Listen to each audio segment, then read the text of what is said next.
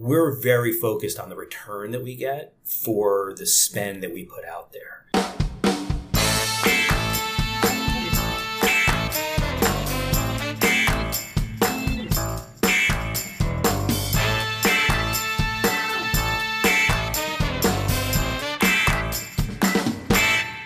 Okay, welcome back to the Marketing Playbook presented by Details Interactive. Here you'll take away 3 game-winning marketing plays every episode to take back to your team. I'm your host, Mark Friedman, and my career has been focused on direct-to-consumer marketing, direct mail, physical retail, and digital commerce. This is episode number 67, and today's guest is David Zucker, CMO and SVP eCommerce at Perdue Farms. David wins my award for having been involved in more industry verticals than anyone that I know. It's a great story about how he went from wanting to be a vet to selling chicken for a living. Before we get started, a quick thank you, as always, to Max Brandstetter of the Wild Business Growth Podcast for producing this episode. You can reach him at max@maxpodcasting.com to help bring your podcast to life. Let's open the playbook. Ready, break. Well, hello, everyone. Thank you for joining the Marketing Playbook podcast. Today, I'm joined by David Zucker. David is the Chief Marketing Officer and SVP e-commerce at Perdue Farms. He joined in January 2019 to develop and oversee all aspects of Perdue's e-commerce strategy. He's more than 25 years of e-commerce, marketing, merchandising, product development, analytics, and call center management experience.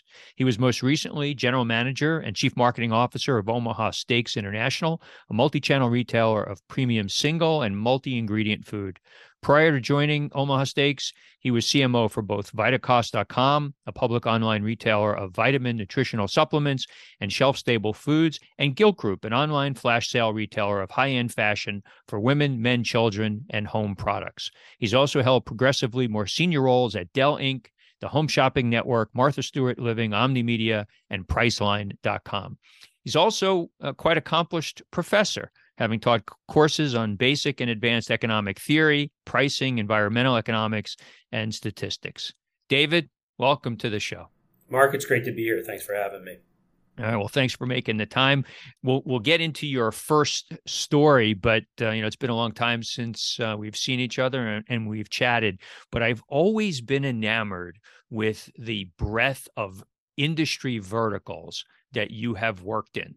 Meat, chicken. I don't know, is there a national fish provider out there that is next on the horizon for you? No, but my PhD dissertation was in fish. Was it really? Yeah, it really was. Yeah, I did in aquaculture. It was fish farming, summer flounder for the sushi markets. Well, look at that. So you've got everything, all the proteins covered. Yeah, everything but pork. Okay. Let's go back. Listeners to the show know that we like to talk about the guest's first story, kind of your upbringing, where maybe you grew up. And frankly, was there anything in your background that might have given rise to the belief that, you'd end up doing what you do today as a career? So the punchline is absolutely not. I definitely did not think I was going to be doing what I'm doing now. It was not in the plan. So I went to college with the idea of becoming a vet. And so went to West Virginia University for my bachelor's and honestly just enjoyed school a lot more than I enjoyed class. So I just couldn't make the grades to get into vet school. And so I changed my major to wildlife management. When I was getting ready to graduate, I got introduced to the guy who was the head of the environmental economics department. And I needed a credit to graduate, and he was able to kind of put together a 1-credit seminar for me. And what he really taught me was the power that economics had in making decisions about environmental issues. And so I was really interested in environmental issues and wanted to be a biologist. And what he explained to me and showed me through the power of economics was how economics is a policy tool and could be much more impactful. And so I spent the summer between kind of my bachelor's program and is getting ready to graduate, really thinking about kind of what I wanted to do. And he offered me an assistantship for a master's program. And so that's how I got into the economics area. And got a master's degree in environmental economics, and then kind of went on to get my PhD. And really what happened there is I was going to be a professor and I was going to go teach. And then I had twins in my last year of my doctorate program. And being a professor doesn't pay a whole lot of money. And twins use a great deal of diapers and food, and I needed to make more money. So I ended up using the analytic background from my economics training to run regression models, targeting models for a junk mailer. And so I was one of the statisticians that used to help direct mail companies build the direct mail targeting models. And that's how I got into marketing. That was the first job. It was right out of my doctorate program. What I really learned there was the power that not only that economics has, but that math had in helping people make decisions. And kind of up there, it was kind of more progressive. But that's what really got me into the field. I certainly know firsthand the cost of twins, having a set of my own that are almost 29 years old now. So, definitely get that. So, it's so interesting. Let's talk about the professor aspect of your life. Are you still doing an adjunct kind of a role or what? So not anything recently. I am getting back into it. It's something that, it's a lot of work to put classes together, a lot of time kind of away from the family. And I think that it was just something and I enjoyed it for a long time. I did it when I was in several different jobs, and it was really valuable for me. I think it just got to a point where, it just wasn't as valuable in the career and where I was in my career to keep doing that part of it. I wasn't getting as much value out of it. I think now, kind of given where I live and the community that I'm in, there are two universities that are pretty close to where I live, and I think that they're in need of some folks with my background. So I'm in the process of kind of doing that. I have to be kind of careful only because it's a small community, and we just want to be sensitive to them working with, someone at Perdue just because I'm at Perdue, as opposed to kind of really wanting someone from the community to be part of it. So we're just kind of balancing that. Yeah, it's interesting. I've always wanted to be a college professor, and maybe not always, but certainly as I've been, in my career, and I love doing, special speaking engagements, and being that add on into a class. But the amount of effort I've seen, as you're referring to, the amount of effort to put the class together, the syllabus, keep it interesting, is definitely a lot of work for sure. Yeah, it's a huge amount of work. So, as I was mentioning, about the different verticals, that you've been in, what's the theme that weaves all these different verticals together? Is it the analytical aspect of what they all need? Yeah, I think the analytics would probably be one answer, Mark. For me, the answer has always been the economics background. And the way that an economist tends to think. I remember when I was in my master's program, one of the professors told me, he says, you'll know when you're an economist when you start thinking like one and you start having conversations like economists. And I had no idea what he meant. And then really it was just kind of like a light bulb went off. And really that point is when, a student starts to think about marginal cost and marginal benefit. It's that basic. And I think that thinking, the more advanced you get in economics, you get a whole bunch of other tools. But, economics is a language and literally a process that any and every industry goes through. And so whether, I was working with Martha Stewart's organization, kind of selling flowers or things online, or Priceline selling airline tickets and hotels, or at Omaha Steak selling meat. It's really about consumer demand, which is, you think about demand and supply, and that's economics and what drives demand and consumer preference. It's that language and understanding that the math helps a lot. I think the math helped me kind of get further in my career, especially as digital marketing became more prevalent, the need to quantify things. But economics, I think to your question specifically, economics by far is the common theme. It's a common language that regardless of what industry you're in, it's really about supply and demand. Yeah, and we don't think about it perhaps unless you're an economist. I was an economics major as well, but just the simple questions of can I raise my price and still sell as many units? I mean, that's really all that is economics and price elasticity and things like that. So yeah, interesting. A lot of folks don't understand that that's really just economics. Today, your role is a CMO. You've held roles as an analyst, database marketer, CRM related, so very technical in nature. But oftentimes a CMO role is about branding. How has as over your tenure the CMO role changed, and where do you think it's going? So I had to learn the more emotional part of being a marketer, right? So the branding aspects that you're talking about, they didn't come naturally to me. I didn't get trained in them in school. I had to learn them. The way I've approached that part of my job is twofold, Mark. One is I've looked at, it's kind of weird to say it this way, but I've looked at emotion as literally a variable in an equation. Whether I'm trying to make you happier or I'm trying to make you more connected to my brand, how do I measure that? And what creative, regardless of what the creative is, I have to be able to measure that somehow, whether it's a response, whether it's a click-through rate, whether it's picking up more things at the case, there has to be a way to measure that. So that's very analytical.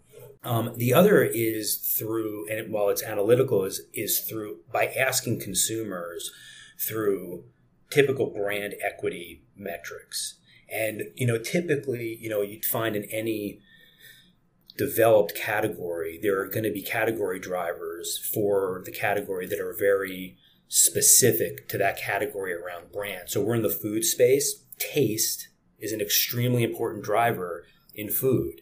And so how are we satisfying that brand equity attribute in our communication with consumers? And so while I want to be able to do it creatively, I have to be able to measure the impact of it. And so there's that balance between we're going to keep pushing on it and the analytic aspect of being able to measure it. And if you look at the role of the CMO, is it going to change?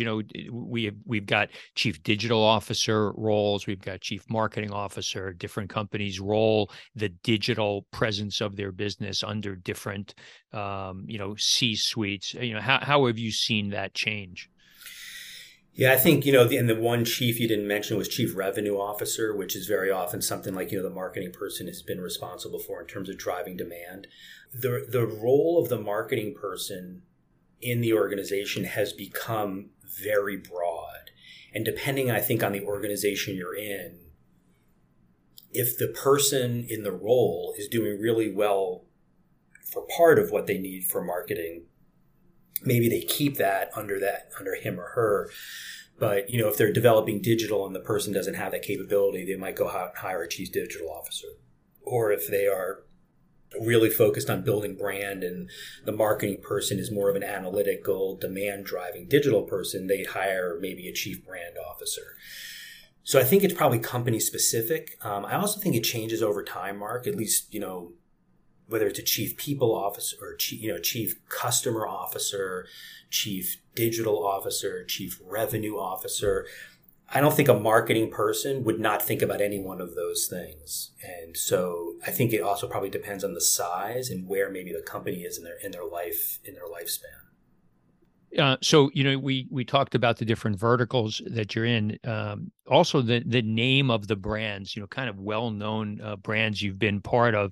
One of the early ones was Priceline. Just run us through quickly. We know a lot of the Priceline commercials, William Shatner and all. Where were you in the timeline of Priceline's life cycle? So I got there about a year or two after they went public. So I was not there. I did not become super wealthy. So I still have to work, Mark. But a lot of the people that did develop, that marketing approach, some of them are still actually at Priceline. I stay in touch with them. Were there when I was there. And so I was there kind of soon after they went public. but also around the time that they were doing that grocery business. And I just forgot the name, just went right out of my head, but they had that huge grocery business that they had launched and got into. And I was there when it started, and I was there when they stopped it. Okay. So, interesting time there. And then was HSN directly after that? Right. So, no, I went to Martha Stewart right after Priceline. And so one of the things that I've looked at kind of, you asked that question like a thread that is through my career. The early jobs that I had, I say early jobs because I've been working for so long, but, whether it's Priceline, Martha Stewart, the Home Shopping Network, Dell, most of these jobs, not only were big brands and the role that I was kind of being recruited for was really interesting, but there was something from an economics perspective that also really intrigued me. So for example, at Priceline was the first application of a perfect pricing model, which is something in economy, it's perfect, right? I mean, literally you remember from supply and demand being able to capture all that consumer surplus. That was the idea. You would buy a ticket from, New Jersey to Florida. You'd be willing to pay $150, and I'd only be willing to pay $125. We would both get the tickets. Priceline would sell them both to us. You would be willing to pay $125, but because you were willing to pay more, and they had the algorithms to figure that out, they captured $25 more in revenue from you than they did from me. That was really exciting to kind of see that in practice. How did that actually work? So as I went to other companies, so Martha Stewart was before the Home Shopping Network. Martha Stewart advertised in every single possible communication vehicle at the time except for movies. Right? So she had print, digital, everything. She was in retail. She was television shows, the whole thing. And so that was really interesting. And then the Home Shopping Network, that was it was my opportunity to be able to sell to a consumer that's buying 24 hours a day. And so you look at somebody that's buying at 3:00 in the afternoon versus 3:00 in the morning. There's a lot of drunk 25-year-olds that are buying guitars at the Home Shopping Network at 3:00 in the morning. They're not buying them at 3:00 in the afternoon when, they're selling to the woman who's primarily the target audience when I was there, who might be home, getting ready for the kids to come home from school and has it on in the background. And there's, a rake comes up and she's like, oh, I need a rake. So she buys a rake. But it was that conversational thing. So there's those kind of things that were early in my career that tied some of that stuff together. Being the economist or the analytical, guy, we all talk about KPIs, key performance indicators. How do you, think about that for, different businesses? Not all KPIs are necessary for each business, depending upon which one you're in. But there's clearly some things, back to that concept of a thread, certain KPIs that regardless of the vertical, regardless of what you're selling, all matter. What are a few of those? Yeah, so, the one that's common regardless of the industry so most of the industries I've been in, except for the most recent one, have been direct-to-consumer models. So it's, the metrics are tied specifically to things you're doing directly with the consumer. The metrics are easier to get. The one metric that is common with a direct-to-consumer business and a CPG business is return on ad spend. So at the highest level, right, what is the return you're getting? And that really is important. I think an organization, CPG companies, maybe like our size, which aren't spending hundreds and, millions of dollars in advertising, like the really big guys, we're very focused on the return that we get for the spend that we put out there. And what it's not only returning to us, but what it returns to the customers that we support. So it could be a Walmart or a Kroger or someone like that. So that's one. Believe it or not, as this digital environment has become more prolific, most CPG companies are getting into the direct-to-consumer space. Perdue has a direct-to-consumer model. It's PerdueFarms.com. Many of the other CPG companies that have shelf-stable product, they have product where you can buy on their websites. I mean, Oreo has like a custom Oreo site that you can buy things from. So the metrics that are going to be important there, I mean, the 2 or 3 most important metrics in any direct-to-consumer model are cost for a new customer acquisition, lifetime value. Those 2 are going to be super critical. The interesting thing is that if you're at a CPG company, unless you somehow get educated on those metrics, it's a tough lesson to learn because there's a lot of direct-to-consumer models out there right now. Some of them are public that still can't seem to understand that those are the metrics that really matter. Do you have a direct-to-consumer business? I enjoy connecting with guests on this podcast because it reminds me what I love to do, strategic and tactical consulting for businesses like yours. If you'd like to speak with me about your business and see how you can add a fresh set of eyes to your team, contact me at mark@detailsinteractive.com. Now, let's get back to the marketing playbook. Yeah, and so was that hard for you in some of the businesses, let's say going into Perdue with, getting them to understand what those KPIs needed to be, perhaps different KPIs than they were used to using? For sure. Yeah, so I took the role here originally as the SVP of eCommerce, and the specifically, literally the job description was we kind of want to get into this digital thing. And it was really to help Perdue figure out a digital strategy. It wasn't direct to consumer. Direct to consumer was part of the strategy. It was literally, how does Perdue partake in digital? And it was really, some really good forethought around from our CEO and Jim Perdue, our chairman and the board, to be able to invest in this area, because literally a year and a half after I joined, COVID started. And everybody wanted to understand how digital was operating. So the metrics for direct to consumer and in the digital space were definitely new to the organization, because this is not an organization that ever marketed specifically to Mark Friedman to get his purchase, right? What we did was we sold our product to Kroger that's down the street from you, and you would go to Kroger and buy the product. So we operated like a typical CPG company where we would do advertising and support through the marketing networks that are set up in that kind of industry. And so understanding customer acquisition costs, lifetime value, all the other metrics you would get through the digital funnel were very new to the organization.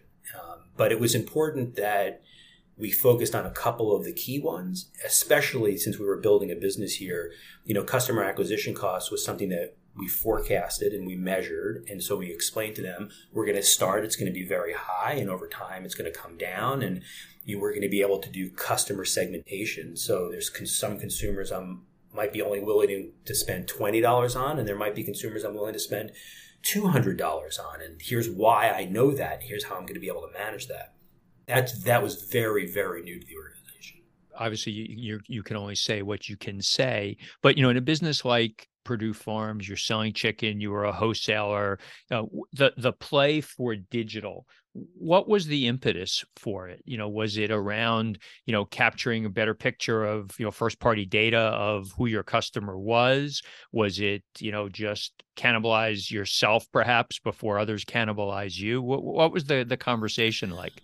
So I would tell you that the position from the company to me was they wanted to make sure that our brand was still in front of the consumer all the time.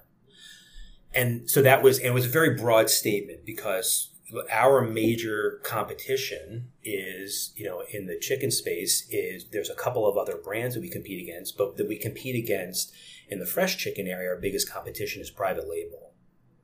And so in every retailer, it's different whether you're competing against Perdue and what that specific brand is. And so we wanted to make sure our brand was in front of consumers in another way. So that was the big thing. The three pillars of our digital strategy, kind of after we walked through it and did a lot of kind of internal soul searching, was, we definitely realized we needed a direct-to-consumer business for some of the things you just mentioned. Right? We wanted first-party data. We wanted access to consumers and understanding, how are they buying our products? Where would they buy our products? Because our products, while we're primarily a fresh chicken business east of the Mississippi, we've got prepared products all throughout the country. Shipping, we do frozen chicken all throughout the country, but our chicken east of the Mississippi is primarily a fresh business. So they're two different products, and we don't compete on price. But one of the pillars was direct to consumer. We wanted to get the product out there. We wanted people to be able to consume it where they weren't getting access to it. We wanted to learn and get that first party data, like you said. So that was one thing. The second thing is to figure out how a digital strategy or digital support could support our customers. And so how does Perdue become a partner with Kroger or Walmart with digital? And so that initially, Mark, was just having somebody that knew digital on this side of the table. So when the sales team went in and talked about, hey, here you guys are doing something in digital, the sales team has no idea what they're talking about. So they would talk to me. They're like, can you speak their language, please? So it was a little bit of that. And what we ended up doing was, that part of our strategy, that second pillar, is really around the premise there is Perdue should be a demand driver for our customers. So ultimately, we don't care where people buy our product. I don't care whether they buy it on PerdueFarms.com or whether they buy it at Kroger. I just want them to buy Perdue. And so our experience that you have at Perdue Farms or Perdue is if you come into those two channels, we can either ship you the product if we sell it frozen, PerdueFarms.com. But if that product is offered at a retailer, there's a buy now button that's a local button that you can click on the product detail page on our direct-to-consumer site that will take you to the retailer. And the Perdue.com experience, so not Perdue Farms, but in the brand experience, those product detail pages link you to technology that shows you, here's all the places you could buy it. Perdue Farms is listed as an option, but Kroger and all these other ones are listed there as well. Beyond the fact that they're buying your product at the retailer, are you benefiting in any way from the traffic you're driving to the retailers? So no. So for example, we can see that if I send Mark Friedman from a Perdue digital experience to Walmart, I can see that you've converted on their site and you've spent $100. I can't see what that $100 was spent on. And I can't actually even see that you spent $100. All I can see is I've sent a certain number of people over there. So many have converted, and this is the value of their conversions. They could have bought non-chicken items. I know they did because there's too many dollars. There's too many dollars there, right? So the benefit that we get is we can literally sit in front of our buyers at Walmart and say, look, we drove 10,000 people to your website this week. Of those 10,000, 1,000 people converted, and they generated, say it's $10,000 worth of revenue. I don't know another retailer that's going in with that information. Maybe there are, but that partnership is just something that we didn't have before. The value that we get as Perdue is we're a partner in terms of making sure that they understand, we get 1 million unique visitors to all the Perdue properties on a monthly basis. I want them to do one of two things: get the information they wanted or buy a product. I don't care whether it's here or whether it's at the retailer. So that's really the second pillar. And then the third pillar is to be able to use that direct-to-consumer platform as a testing bed for new product. Anybody who's listening to this and knows CPG is notorious for it takes forever to get a product from concept into the market, all for good reason. There's a lot of research that goes into whether the category can expand and is it the right product. There's a lot of testing. But I think what's happened in the digital space, you see this in clothing where you've got fast fashion. And, one of the things we did at Omaha Steaks is we had this concept that we developed there called fast food, which is literally from idea to selling on the website in 90 days. A CPG company does not operate like that. And so we can do that here. So we've got small plants. We have an innovation center. I run the product development area as well. And so we can come up with an idea, have our chefs create bench samples, go into our pilot plants, create pilot plant product that is USDA approved for sale, put it in packaging, sell it on the direct-to-consumer site. And you have enough traffic to give you statistically valid results. Absolutely. Absolutely. In fact, we've got, one product that we launched that way 2 years ago was this product called Thanks Nuggets, which was it was a turkey nugget that had a spin for Thanksgiving. There was a sweet potato version and a cranberry version. We developed them internally, put them on the website, sold out of them in 3 minutes. Now there weren't tens of thousands of them, but we sold out of them in 3 minutes. And that story is what our salespeople took into the retailers. And the next year, so this past year, it was one of our highest volume products in the ready-to-eat space because it's a limited time offer. We had a little bit of data that showed that A, we could do it. It was ready to go. And we had some consumer data that showed that, consumers will buy it at this price. Here's the kind of consumer that bought it. It was wildly successful. And so our ability to do that not only helps with things that work, but there's a whole bunch of things we've tested that haven't worked as well, which is a significant cost savings, especially when you think about the time and resources that go into developing products. And I imagine the things that work are then rolled out to your retailers, or at least brought to them as success items, and letting them decide whether they think they want to give it some shelf space. Exactly. And whether it's incremental shelf space or whether it's going to replace an existing product. And, obviously the argument is we would like to have more shelf space, and have it be incremental. So yeah, it's a great tool that we're still, honestly, Mark, but we're still learning how to use it. Yeah, it's so interesting because, listening to you talk about that, different industry. I spent 7 years running the e-commerce business at Steve Madden. And, when I got there, that business was, in the U.S. market, 75% of the volume was done at wholesale. So with other retailers, whether it be Amazon or Nordstrom or Macy's or whomever. And, the business had cultivated the ability to have a web business and a store business where they tested new items, saw those items, either succeed or not, but the ones that succeeded were then rolled out, to wholesale. So it was a testing opportunity. So very much similar to what you're talking about. Last question before we get to our 2-minute drill.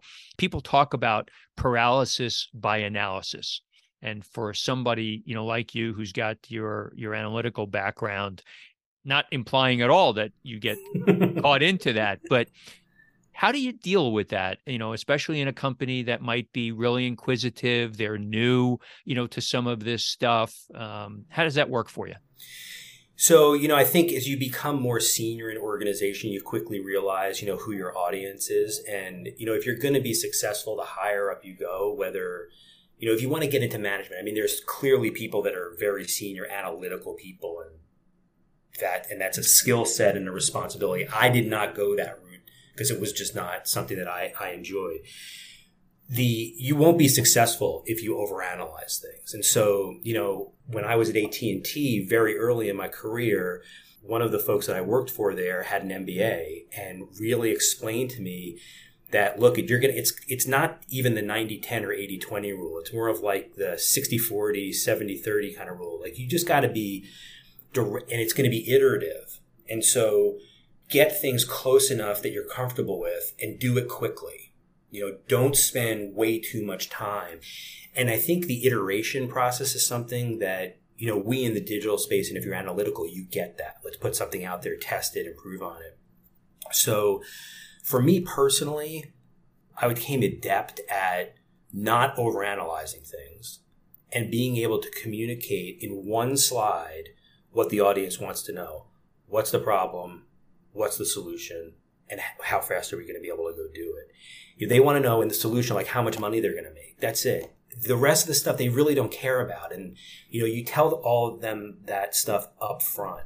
And then if they ask you, like, well, how did you get there? You can pull out reams of data and all that stuff. But, typically the more senior you get, the more senior the person you're talking to is. And so that person is going to be trusting you that you talk to the analyst. And I think that's one of the things that I've been able to do has made me successful, is because I'm an economist and because I can run regression models and I understand the statistics. I can talk to that stuff very comfortably. A lot of people can't. And so I can also say, look, it's a tool. It's not everything. And some of this is going to have to be a conversation, and we're going to have to hold hands and decide what we're going to do. And I feel like this direction is better and less risky than this direction. And so figuring out where the analytics and, kind of fit in the conversation is probably the best recommendation. Yeah, your background is always has from the time I met you. I was always interested in the mix of marketing and economist and the analytics. So really good stuff. Thank you. All right, we'll get to the 2-minute drill here.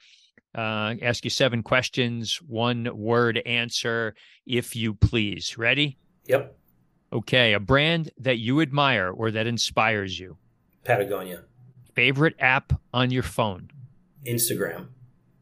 Last website other than Amazon that you shopped from? Dadant. Dadant. What is that? Dadant. It's a bee supply company. Okay. Something that you're not good at, but wish that you were. Dancing. A charitable organization that you're passionate about. Our local food pantry. And if you had one superpower, what would it be? Comedy. Other than family, what's your most prized possession? My 8-weight fly rod. Okay, so a fisherman and the bees and working for a chicken company. I guess there's a whole picture that people can get of David Zucker. Yeah, it's an environmental background. Yep. David, where can people reach out to you on social media if they'd like to connect? I'm on LinkedIn. That's the best way to get to me. Okay, great. Hey, it's nice to see you. Thanks so much for the time. Congratulations on all your successes and your twins. And, I'm glad that you're doing well. Mark, it was great talking with you. Thanks. That's it. Today's game ball goes to David Zucker for coming on the Marketing Playbook. To me, today's 3 game-winning marketing plays were as follows. Number 1, the march to selling directly to the consumer continues. David spoke of how even a brand like Perdue is selling and wants to grow their business through selling to you online. They use the online business to generate revenue, test new products, and to support their retail partners. It just proves that almost all brands can be effective with a digital commercial presence. Number 2, KPIs, key performance indicators. Every business has them, but regardless of your vertical, there are a few that everyone needs to understand. ROAS, return on ad spend, CAC, customer acquisition costs, and LTV, lifetime value, are 3 of the most important. Do you know what your KPIs are? And number 3, there are some verticals that I've come across that believe that if you do not have that experience, you could not work in their business.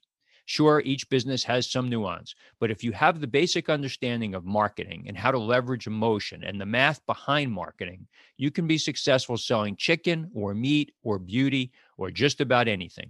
Don't let your lack of vertical expertise stand in the way of entertaining a new position. Thank you, Playbook marketers, for listening to another episode. If you want to check out more pages of the Marketing Playbook, make sure to subscribe on your favorite podcast spot and leave us a 5-star review on Apple Podcasts. You can also follow us on Twitter at DetailsInteract and learn more at detailsinteractive.com. Until next time, the devil is in the details.